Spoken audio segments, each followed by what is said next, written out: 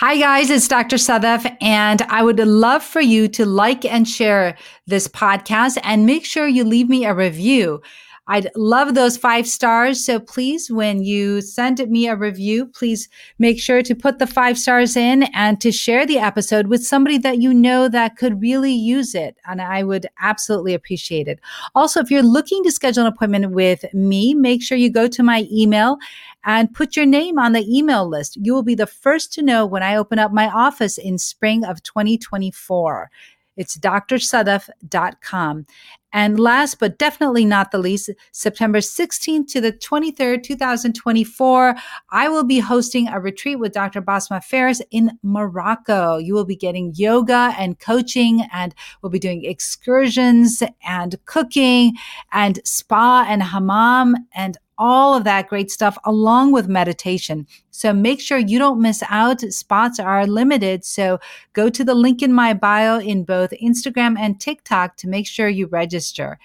Enjoy the show. I am an American board certified OBGYN, a mom, a Muslim, and I'm talking about sex. This is the Muslim Sex Podcast. Welcome to the Muslim Sex Podcast. I'm your host, Dr. Sadaf Lodi, and this episode is everything you need to know about orgasms. But before I get into it, I want to make a few things clear. As always, this is not meant to be any type of medical information. So if you have any questions about orgasms or anything else for that matter, please speak with your healthcare provider. And if you're having any questions about your religion, please see your friendly neighborhood religious leader. This is the Muslim Sex Podcast because I just happen to be a Muslim woman that talks about sex. So a lot of people have direct messaged me and asked me to talk about orgasms. So I am going to spend this episode talking about orgasms and mainly focusing on female orgasms. But I think a lot of it really can be applied to both. So not just one. And where it's possible, I will comment a little bit on male orgasms, but really it's going to be focused on female. Okay. So just so you know, so we know that, so I did a podcast before on female sexual dysfunction. And so one of the things that's categorized by the American Psychiatry Association is in what they call the DSM-4 is the inability to orgasm. And that's classified as one of the female sexual dysfunctions. So it's kind of what I'm going to focus on a little bit today, but I'll get into more of the details as well.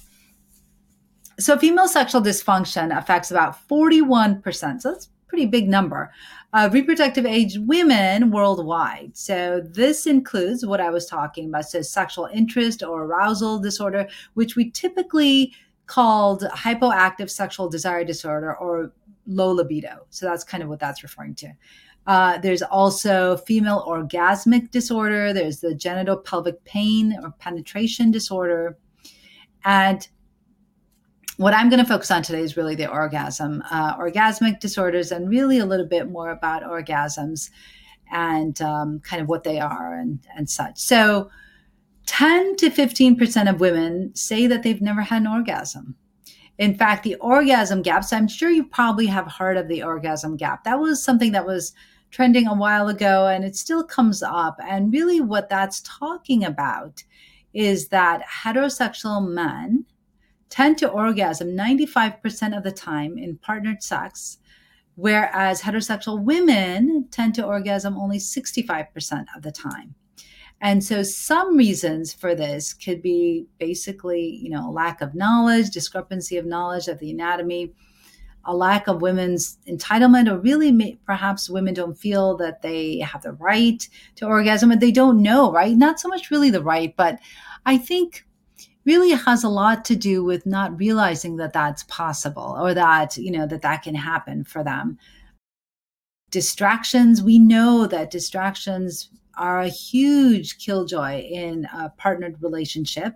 And we also know that really does not work in a woman's favor if she's battling decreased arousal or libido, and also now with orgasms. So a lot of those distractions can impact a woman's sexual response.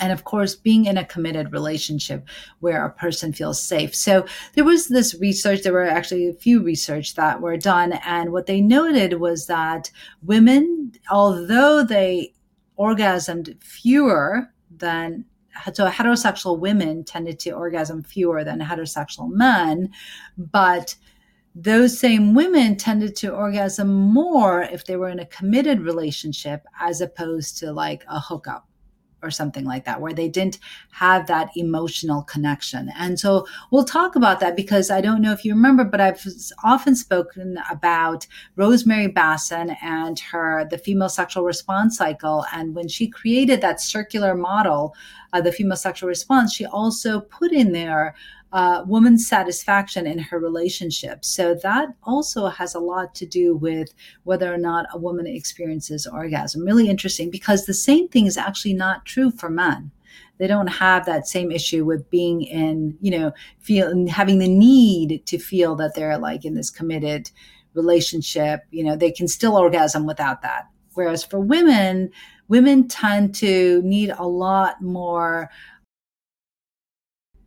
I don't want to say women tend to be in their heads a lot more. That's not really the case. I think that it's that women have, a lot of times they need the mood to be perfect. They need they need the fewer distractions. They don't really want it to be another chore, right? Because anytime something is a chore, then it becomes really less enjoyable. And I don't know of any person that enjoys doing chores. So I think that, really when that happens, we have to change that narrative. And that's really where a sex coach can come in. But we're not talking about sex coaching right now. We're talking about orgasm. So really the important thing for women tended to be that they really orgasmed more in a committed relationship. Okay. So let's talk a little bit about what exactly is an orgasm. So orgasm is often described as like the peak of pleasure. So it's a release of a built up tension in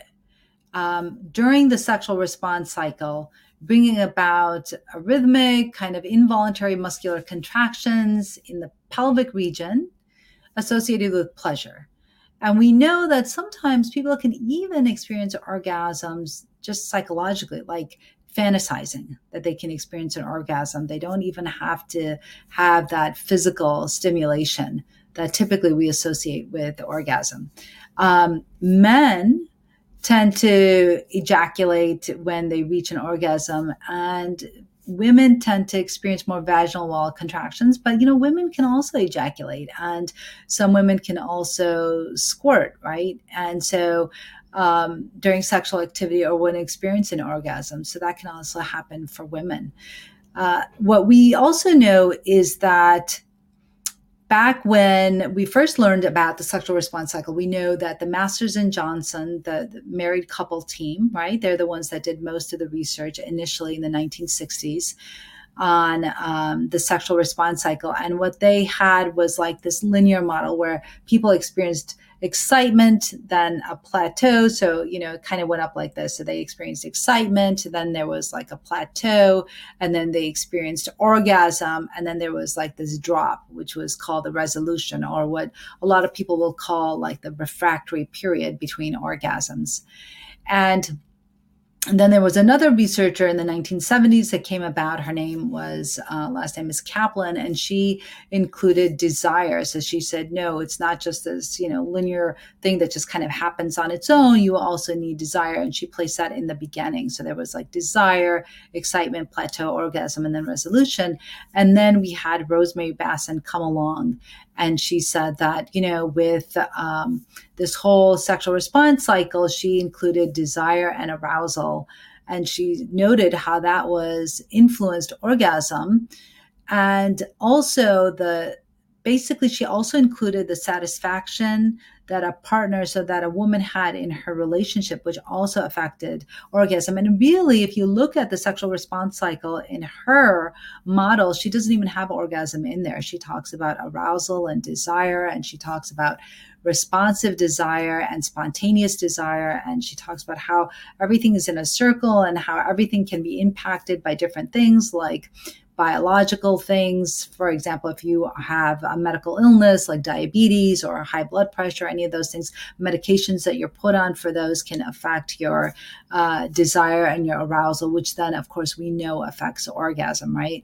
And so she talked about how all of those things are involved. And also we know through the biopsychosocial model that, your environment, what's happening socially can also affect you, right? If you're a single mom working 4 jobs, that's going to impact you in terms of your arousal and your desire. If you are constantly preoccupied with other thoughts like the laundry, the children, your body image, what you're looking like, right? All of that is going to impact whether or not you're able to orgasm. So, all of these things really should be taken in holistically, because all of those things, right? The biopsychosocial, what's happening to you psychologically, right? Are you experiencing a lot of anxiety, a lot of depression? Are your meds affecting your arousal? Are your meds affecting your libido? All of those things are going to play into whether or not you're able to orgasm. And we know, again, like I've stated before several times, that we know that the brain is the biggest sexual organ. So whether or not you are completely mindfully present in your body is also going to affect whether or not you experience orgasm and how it looks like for you in your body. So that's really important to understand. So, I mentioned a little bit about refractory periods, right? So what exactly is a refractory period? So a refractory period is the time it takes before you're able to orgasm again. And for men, it could be for men, it's really, when they're able to have an erection again to orgasm. And that refractory period for some men, when they're younger, it could be like a few minutes to maybe like a half hour. And then as they get older, right, as men get older, then their refractory period could be 24 hours or even longer. So for some men, it just really depends. For women, they actually do not have that same refractory period time as men. So women could potentially have multiple orgasms, and that they could have intercourse again and orgasm again if they wanted to. And we know, and I'll get into it, that women don't necessarily even orgasm with penetration. And that's really the whole point of this orgasm gap, is that to realize that women don't always, they can sometimes, but women don't always orgasm with penile-vaginal intercourse. And really, it's the stimulation of the clitoris is what causes that orgasm to occur. And that's why the orgasm gap is there, because a lot of times, a lot of the media, everything is focused on that penile-vaginal intercourse and making it seem like women orgasm from that, but really they don't.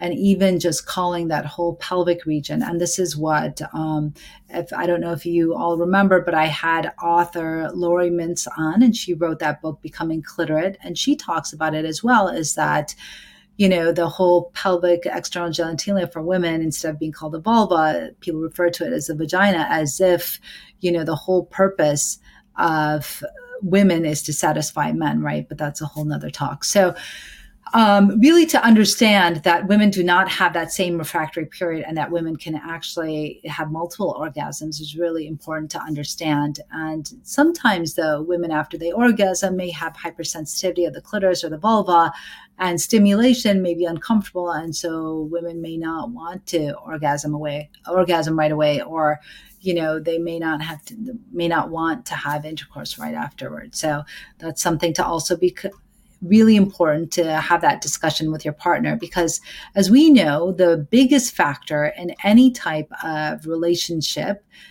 with two people is communication. And that is really, really important in a intimate relationship with your partner. Is the number one reason why women are sexually satisfied in their relationship is that they are able to have open communication with their partner. They're able to tell them what they like, what they don't like. And that is really, really important. So what are the different types of orgasmic disorders? So we know that women can experience, right? So there's a whole category of female sexual dysfunction under orgasm. So orgasmic disorders can definitely lead to distress, frustration, feeling of shame, for both the person experiencing it and then, of course, for their partner, because then their partner thinks, well, they're not able to give their partner orgasm, whatever, and they're not enjoying it and it's not pleasurable. So there's a lot of things, I would say, a lot of mental drama going on in both of the partners' minds around, a person not being able to experience an orgasm. And so what happens is that also when we talk about orgasm, so here I'm talking specifically for female orgasmic disorders. Okay, so they center around the absence or the significant delay of orgasms following sufficient stimulation. So the partner is being stimulated, but they're not able to orgasm.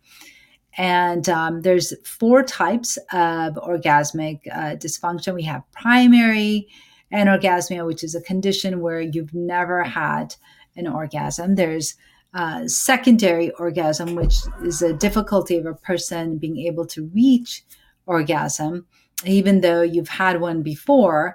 There's situational anorgasmia, which is basically, of course, what a name sounds like, right? That they're not able to orgasm based on what's happening. So it's the most common type of orgasmic dysfunction, and it typically occurs when you can only orgasm in specific situations. So, for example, some women may only be able to orgasm with like oral stimulation or masturbation or something like that, and maybe not with their partner through penile vaginal intercourse. So, that's called a situational anorgasmia. And then there's general anorgasmia, which is the inability to achieve orgasm under any circumstance. So even when a person is highly aroused and their sexual stimulation is sufficient, they're not able to orgasm. And, that can even be due to a person having clitoral phimosis. So basically, the clitoris has tissue surrounding it, almost like an uncircumcised penis, right? There's tissue that surrounds the glands, the head of the penis. So in women, they have a similar where there is tissue that surrounds the head. Now, if that tissue comes up and it closes off, you can't get to the head of the clitoris. So if there's no ability to stimulate it, the person may get aroused, but may not be able to experience an orgasm, or that orgasm may be muted. So that might be also a type of orgasmic dysfunction.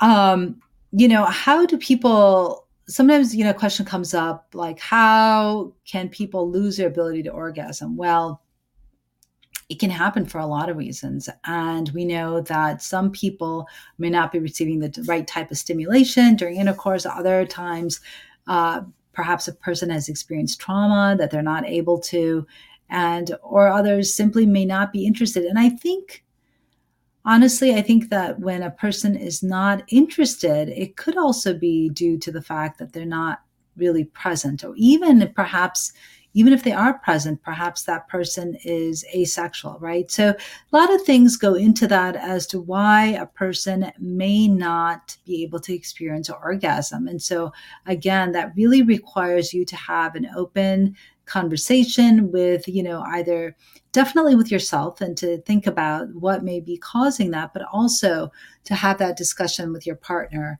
and let them know that, either maybe it's something that they're doing, or maybe it's not something that they're doing. Or maybe it's something that's going on in your head, whatever it may be, right? That all of that requires an open communication. There was a study that was done in 2018 that did an analysis of 135 studies from 41 different countries. And it included so there was a systemic review of all of these articles. And these researchers identified a bunch of factors that increase the risk of sexual dysfunction, including, of course, as you may have figured, right? Relationship problems, stress, mental health issues, lack of knowledge about sexual function, poor physical health, which we know can absolutely impact men in terms of their erectile function. We know that if men are not able to have an erection, it could be a sign of a bigger problem like coronary artery disease, right? We know that the arteries going to the penis can get blocked first. And so if they are experiencing that, that may be a sign for them to actually go get their heart checked out. So really important information. So if there's anyone that's experiencing that, make sure, you also see a cardiologist to get a look and take a look at the heart function as well.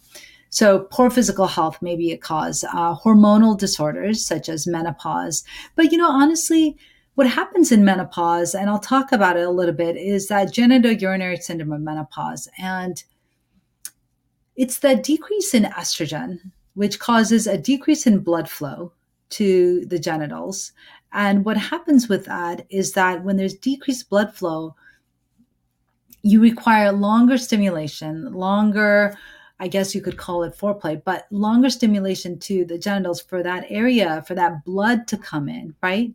And also to become lubricated. So what can help with that is vaginal estrogen, definitely lubricants, definitely, some moisturizers, but really the gold standard for the genitourinary syndrome of menopause is really vaginal estrogen. So that would really help and could possibly also help with orgasmic function. And also remember, because what's happening is that if you are increasing the amount of estrogen coming to those genitals, you're improving that blood flow, which will allow that arousal to occur, right? And also prevent painful sex, which is also important. But you can also use vaginal testosterone. So what happens is that in menopause, there's the decreased receptors of estrogen and testosterone in what we call the vestibule of the vulva. And, when you're putting that estrogen testosterone cream to help with the vestibule and also with the bladder health, because the bladder health needs that testosterone as well as the estrogen, that can also, if you happen to get some of that testosterone in the area of the clitoris, that testosterone we know increases libido. And so that can possibly also help with orgasms. Also, we talked about genitourinary issues such as pelvic pain and endometriosis that can definitely affect your ability to have an orgasm. Because remember, anytime you're going to have pain, right, you're not going to want something that elicits pain. If you're having pain with intercourse, you're not going to want it. So, and of course, that's going to affect your arousal. It's going to affect your libido. It's going to affect whether or not, you're able to orgasm. Because if you're not enjoying it, then you're probably not going to orgasm. I mean, I suppose you could, but I would think that it would probably be either it could be uncomfortable or you may not enjoy it and maybe you don't even want the sex because you're having pelvic pain. Surgery in the pelvic area, history of, female genitals. So I have a whole episode coming up. So make sure that you listen to the episode on female genital mutilation. I have a great physician that talks about it and whether or not women can experience pleasure. And we all know that women can experience pleasure after female genital mutilation, but she and I will go into greater depths of what that is and how they can experience pleasure. People that may have experienced sexual abuse, right? And also, if you have a lot of sex negativity where you think that sex is shameful, wrong, dirty, right? That's definitely going to affect whether or not you're able to experience an orgasm and how you feel after, right? Are you experiencing pleasure? Or are you experiencing guilt after an orgasm occurs? So all of those things can affect how you feel about yourself, but also whether or not you're able to experience an orgasm.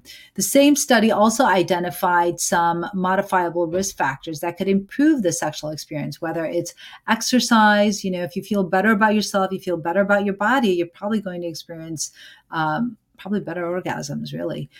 Daily affection from your partner. So again, we see that where Rosemary Basson talked about the relationship factor in a person experiencing arousal and desire.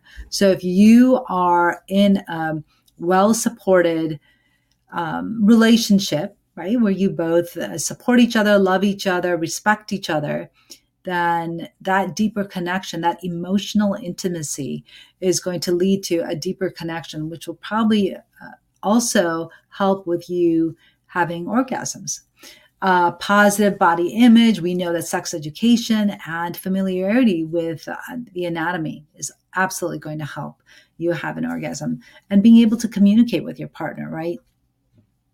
Along with that, we know that for women and for, for their ability to experience an orgasm, things that help, which I think would help in any relationship anyway. So I don't think it's specific to just, experiencing an orgasm, would be what type of relationship, like we talked about, deep connection with your partner, also deep kissing. And sometimes if people are having a hard time orgasming, sometimes oral sex will help as well. And so manipulation, touching during intercourse, all of that is going to help you to experience an orgasm. So now, is there anything that can be done to treat these orgasmic disorders? Definitely. Now, remember, if it's anatomical, absolutely, right? So absolutely, there can be something that can be done. And if you know that there's nothing, your relationship is fantastic, everything's fantastic with your partner, but you're just not able to experience an orgasm, please go and see your healthcare provider. Go see a doctor that focuses on sexual medicine so that they can do a proper exam, so they can take a look at that vulva properly and examine the clitoris and make sure that there isn't what we call phimosis, where that tissue is covering the glands or the head of that clitoris, so that you are able to experience an orgasm and so that your orgasms are not muted, right? So that's going to be important to definitely have that physical exam. Also, if you are on some type of antidepressants, right? Antidepressants we know can also sometimes inhibit the orgasms. And we know that different medications can affect. We know that medications for sure affect your libido. We know that birth control pills can affect your libido. They can also affect your desire. And absolutely, anything that affects your arousal, your desire, your libido is going to absolutely affect your ability to have an orgasm. So remember that medications can affect it as well. So important for you to take a look and see what the side effects of your medications that you're on could possibly be. We also know that cognitive behavioral therapy absolutely can help, right? So if everything else comes out negative and everything else is fine and your relationship is fantastic, then I would definitely start to look a little bit deeper and maybe start looking at your thoughts and see how your thoughts are affecting how you feel about yourself and about your relationship. Look into sex coaching. I'm here to help you as a sex coach, but also sex coaches really help to move patients forward. And I think that that is really, really important in terms of anyone that's exhibiting or has any type of female sexual dysfunction, really important to get the help that you need. Of course, couples counseling is always a good idea if you're having any issues with your relationship and you find that you could probably benefit, right, from a couples counselor. And also, if you have a hard time speaking with your partner about things that are of value to you, for example, if you're having issues with orgasm and you're having a hard time speaking to your partner about it, you may want to go to a couples therapist that could help facilitate that discussion. And then, and really a couples therapist that's also a sex therapist, I think would probably be the best way to go, so that you can talk about all of those issues and that person really knows how to help you with that. We know that in menopause, there's also so many changes that happen. And so estrogen therapy can definitely help a lot of the issues that we see in menopause involving the vulva and that genitopelvic region, involving the bladder and recurrent bladder infections, all of those things. We know that estrogen really helps. Testosterone also, we know, helps with libido. So if you're experiencing a hypoactive sexual desire disorder, which is low libido, or a decrease in interest, right? In interest or arousal, we know that testosterone can absolutely help, and it's used off label in women. It's a tenth of the dose that's used for men, and it's applied as a cream on either the buttocks or the back of the thigh. And it's used for a few weeks to see whether or not it makes a difference in your libido and if it's really going to help you or not. But again, anything that's affecting your arousal, your libido, is going to also affect your orgasm. So all of those things are kind of interconnected. What type of orgasms are there? Well, there's so many different types of orgasm, and this list definitely is not exhaustive. So If I don't mention the type of orgasm that you're familiar with, like I said, this list is not exhaustive. And I'm sure that there are so many different types of orgasms that, perhaps I may not even mention, but I'll just start with a few.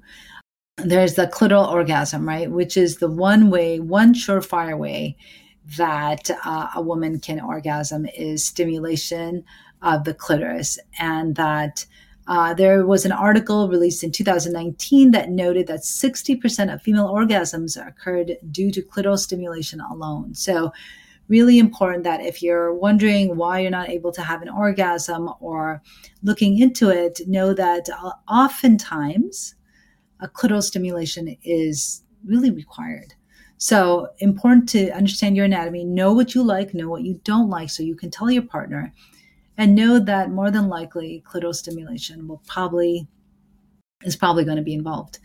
There are also vaginal orgasms. So interesting, there's a lot of articles on this. So because it was thought before, and really by Freud, who said that women, that the clitoris was not necessary, and that women, as they got older and were more mature, only needed vaginal penetration, they would orgasm, and that if they had clitoral orgasm, it was that they were still immature, which of course we know is not true. And he was not obviously knowledgeable in women's health or women's anatomy to make those type of comments.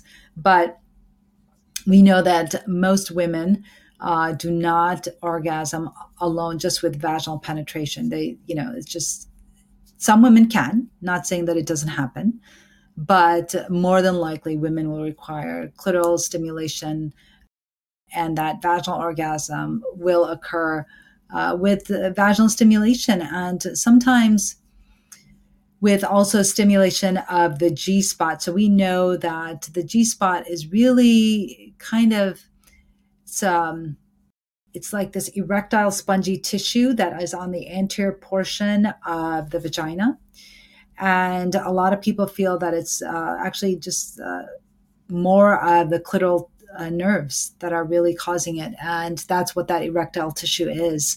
It's more of the clitoris, because we know that what we see of the clitoris is really kind of like the tip of the iceberg. That's kind of what you see.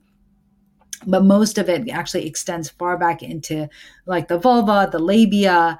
And so that's why the labia are also very sensitive to touch and to stimulation. And so that's why it's more important to really understand the anatomy and know that, the clitoris really extends, and that G spot may actually just be part of the erectile spongy tissue from the clitoris. The vaginal orgasms, we know, are related to indirect stimulation of the clitoris during sex. So that's how that can happen. And then, people talk about a blended orgasm, which is basically an orgasm of the clitoral and vaginal orgasms occurring together. So that would be with perhaps some stimulation and also penetration, all that happening. Some people, will experience a G-spot orgasm. We know that because of stimulation of the G-spot, and I spoke a little bit about that. Of course, we know it's on the anterior third of the roof of the vagina. That's where we don't think that's where we know that the G-spot is. That's where it was identified. And a lot of women will orgasm with that, but not everyone. And we know that also that women can experience multiple orgasms, right? We talked a little bit about that they don't seem to have a refractory period, and women can have a series of orgasms. And that when they do have a refractory period, it just tends to be shorter, which allows them to have those multiple orgasms. There's also people that can have imagery-induced orgasms that can occur as a response to images. And they can be either, fantasies or self-induced. And basically the brain is connected to, the regions of the brain are connected to orgasm reward and bodily stimulation. So you can have that happen.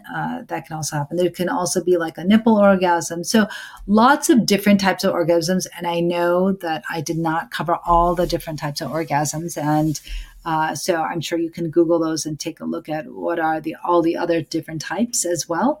But those are some of the most common ones that you have.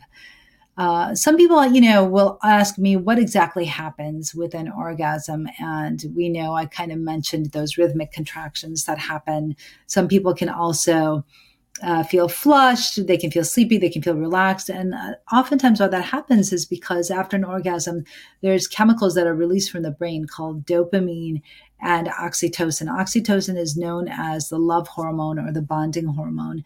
And dopamine is one of those hormones that causes people to be happy. And so, because those hormones are released with orgasm, that's why people tend to really enjoy orgasms and like the way they feel. Because of how they feel afterwards. We talked a little bit about how people can experience them.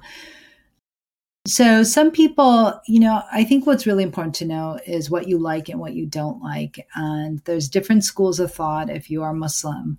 There's different schools of thought about masturbation. I'm not going to get into that. Definitely speak with your religious scholar and with your school of thought about masturbation. This is definitely not what this podcast is about, but depending on what your school of thought is, masturbation is a good way to know what you like and what you don't like. And then you can then tell your partner what you like and what you don't like, right? So it's people cannot read each other's minds.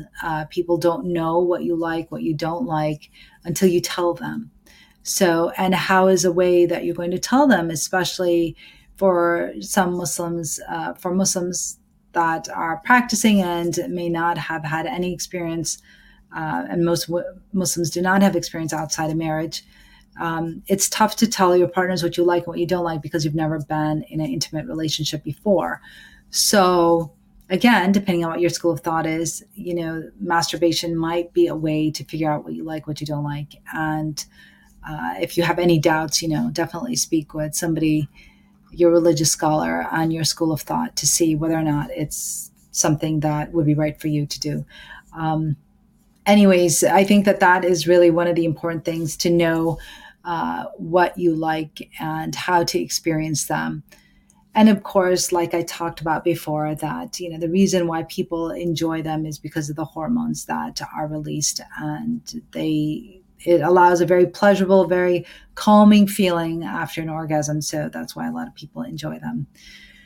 So that is it, my friends. And it's been real and really intimate. So remember, if you are experiencing female sexual dysfunction, or if you're a man and listening to this and you're experiencing some type of erectile dysfunction or premature ejaculation, make sure you go see, first and foremost, what I would recommend is go see your healthcare provider, right? So definitely a doc that specializes in sexual medicine. Urologists are great because they specialize, they, actually get it in residency, whereas a lot of gynecologists don't, but I am trained in sexual medicine, so, I get it. But definitely go see a provider that understands sexual medicine, that understands what's going on with you, that has the time to spend with you. And so that you can go over, your orgasmic, if you're having orgasmic, any type of orgasmic dysfunction or female sexual dysfunction that you are concerned about, that you are really worried and you don't know what's going on, it's really helpful to see a provider that can help you out and listen to you and take time with you. For a man, if you are, again, experiencing the same, I would suggest you see a urologist because they have training and they can help you. And for men that are experiencing erectile dysfunction, I would definitely get your heart checked as well, because you want to make sure that the arteries are not blocked. And or, that you get checked out for diabetes, because sometimes diabetes also will affect erectile function. So you want to make sure that nothing's going on. And, for both genders, I think that it's really important to kind of take a look inside and see if you have any psychological issues going on, right? Do you have anxiety? Do you have depression? Do you have negative thoughts that may be holding you back, that may not be allowing you to experience pleasure? Maybe you think it's wrong. Maybe you think it's dirty. Maybe you think it's shameful. All of those things, right, can all come into play. And that's why with sexual medicine, we always talk about the biopsychosocial model, because really, you can't examine a patient without looking at them holistically and looking at everything else that they are experiencing, what they're going through, so that you can help to better understand and help your patients out. And as patients, you should definitely seek out providers that are comfortable discussing sexual health topics with you so that you can get the help that you need. Okay. And this is not meant to be medical advice. So definitely, if you're having any issues, please speak with your healthcare provider and go see them to be evaluated. And until next time, this is the Muslim Sex Podcast. So thank you for listening to the podcast, and make sure you leave us a review, share and like the podcast. And if you leave me a review, I'd love to shout you out on social media. So be sure that you share it with all your friends. And thanks for listening.